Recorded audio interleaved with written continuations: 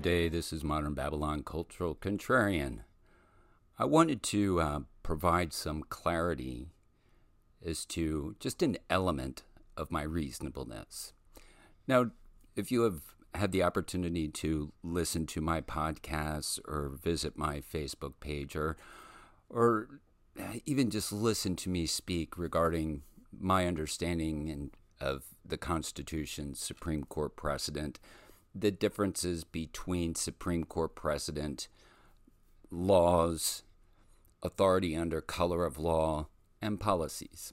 Now, I've been pretty clear that policies are written for employees, and they have the ability to be requested of private citizens, but there's no authority that enforces policy. Have you ever heard of a policy enforcer? You've heard of law enforcement, but not policy enforcement. Policies are civil matters. They're not criminal matters. But to convert a policy violation into a crime requires some pretty crafty steps.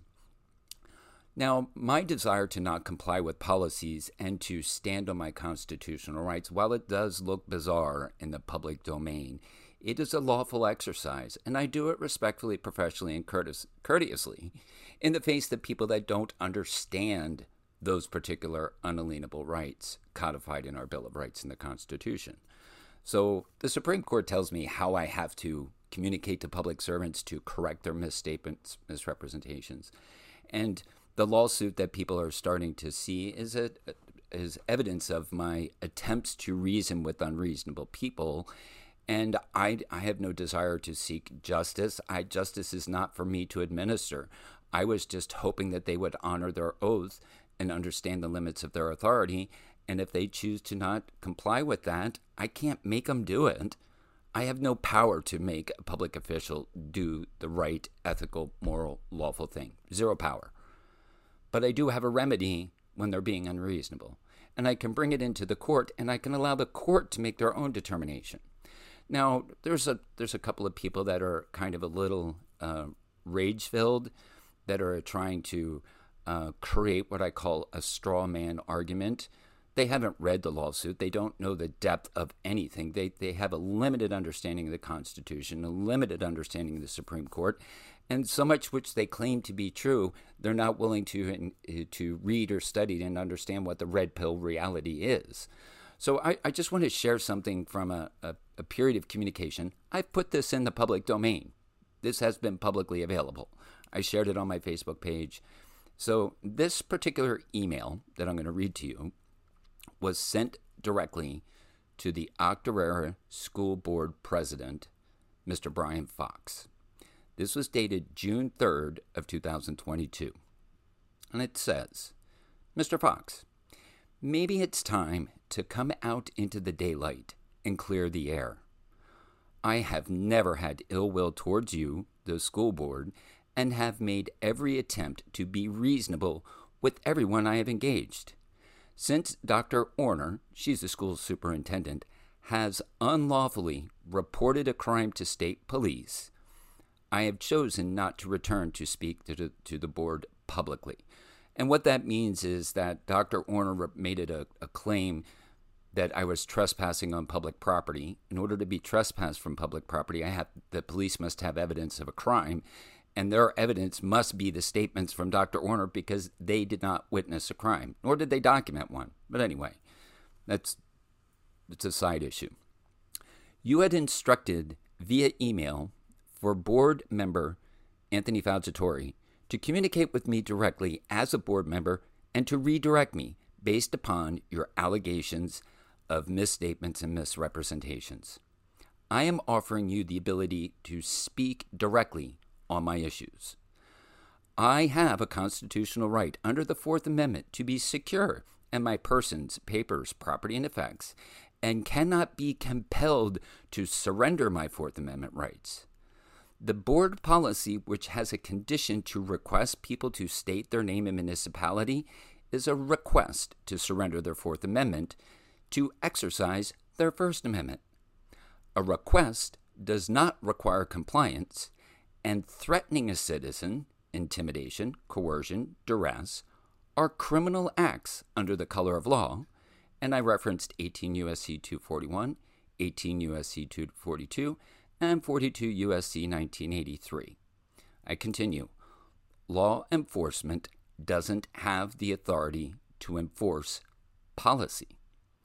Exercising a constitutionally protected right cannot be converted into a criminal act, bracket, causing a disturbance. That is the allegation in which Dr. Orner had stated my disruption was causing a disturbance. And this is established in Murdoch v. Pennsylvania. That is written in this letter. I referenced Murdoch v. Pennsylvania. The board refuses to seek counsel from a civil rights attorney and has engaged the school solicitor on a private legal matter. The letter of intent to sue was a reasonable attempt to communicate to the individuals who are acting as board members to seek appropriate counsel and rectify their errors. Assuming that you will disagree with all the above statements simply provides evidence to we the people that we have met the criteria as required in Graham v. Connor of the board being unreasonable with the documented trail of informing the board the limits of their authority. I have no expectation nor desire to interact further with the board on these issues. It is true that a lawsuit is in process and will only be real to the board and others when a first official service is provided. It is fair to represent a lawsuit as a threat up until actual service, and I appreciate your position on the record for further evidence. It would be prudent that the school solicitor and other board members be presented with this communication. I will refrain from carbon copying them and rely upon you to make the best decision for yourself, the board, and the community. And then I signed it. So I believe I got a response to that email, and here's the response. This is from Mr. Brian Fox, school board president. You are using the financial resources of parents of our district to fund your ill-conceived efforts. You are not a constituent of our school district, and I will no longer reply. That was dated on Friday, June 3rd. Oh, excuse me, when was that? That was on June 8th. My apologies. So then I sent another email. But this email I sent to Mr. Fox, and I carbon copied the entire board. I said, Brian Fox, I understand that you desire to terminate any conversation with me. At one point you had stated you were willing to engage in a conversation, as I have never had ill will nor ill intentions and merely wanted to vocalize the concerns of many constituents at the appropriate time, appropriate place, and appropriate manner. Unfortunately, my attempts to speak for 3 minutes were converted into a criminal act in violation of Murdoch v. Pennsylvania. I have always remained open to a conversation to air my concerns and ensure the citizens are being heard. As a demonstration of good faith, I would recommend that we schedule a meeting to discuss a few issues. Policy 903 and the lawful limits of enforcement based upon the Constitution. Other policy enforcement which may infringe upon child's civil rights. I'd like to obtain a copy of the criminal report/complaint or sworn affidavit provided to Trooper Kochka that details a crime that occurred on March 21st. I had been in receipt of a letter from the school solicitor, which I have ignored and did not provide a response. The solicitor has no standing regarding the letter of intent to sue sent to the board members in their private person capacity. To date, no defendant has replied. I had hoped to have a reasonable conversation all along regarding the limits of school board authority. I still remain open to those conversations, as I have not completed and formally filed the federal lawsuit just yet, nor have I arranged for personal service. If you are amicable to such a conversation on the record in honor of the Sunshine Law, I can coordinate my schedule accordingly. Also, if you want to include other board members, I am fine with that as well. My intentions have evidence of me attempting to be lawful and reasonable through this entire process, this entire engagement. I am fully aware that Graham v. Connor is protection for you to attempt to be reasonable. However, the path the board has chosen is for neither the board nor I to determine who has been reasonable under the law. I am hopeful for a reasoned conversation, and then I sign it. So that was sent on June 9th, and I received no response. I've had no opportunity to interact, speak, communicate. There's been no communication from anybody within the Octorara School District. Should I expect one? Absolutely not. I'm hopeful. I would love to have that opportunity to talk to them, even up to this day, after I officially filed my lawsuit. I had not wanted to go to file my federal claim. If you read that federal complaint, you will read my intentions.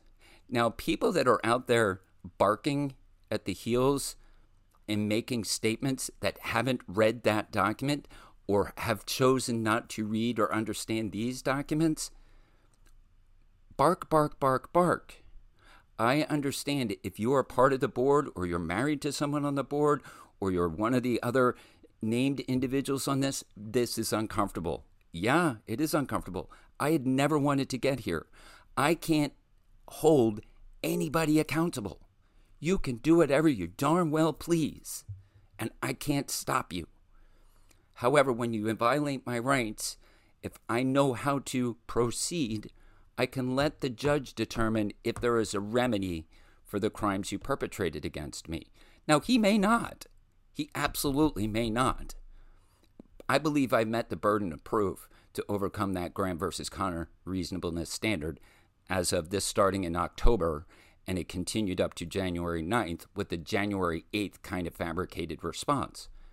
Mr. Fox has no evidence to the claims in which he is stating to me. He's very good and effective at creating straw man. He really is. I applaud him for that. He probably does very well for his employer because his lies, his misrepresentations, his mischaracterizations, he's probably making good bank. I just don't operate from that position of ethical compromise and moral integrity compromise. I don't operate that, but I know there are many tremendous successful people that have compromised their morals, ethics, and values to the advancement of themselves. Now, I just am not a fan of citizens' rights being harmed and people that are bullies using threats, intimidation, coercion, duress, false imprisonment, and stealing property from children. That is wrong.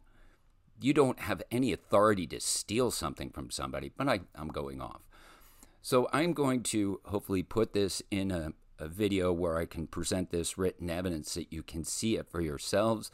But as an audio broadcast, you can come over into my Facebook page on Culture Contrarian, where I've made this available in the public view anyway. Thanks. This is Culture Contrarian, man. Modern Babylon. And I'm saying, put this communication in your intellectual pipe and smoke it. If you like red herrings and straw man, this is where they get, the fish gets thrown out in the garbage, and the straw men get deconstructed like some wicked witch of the West with the flying spider monkeys.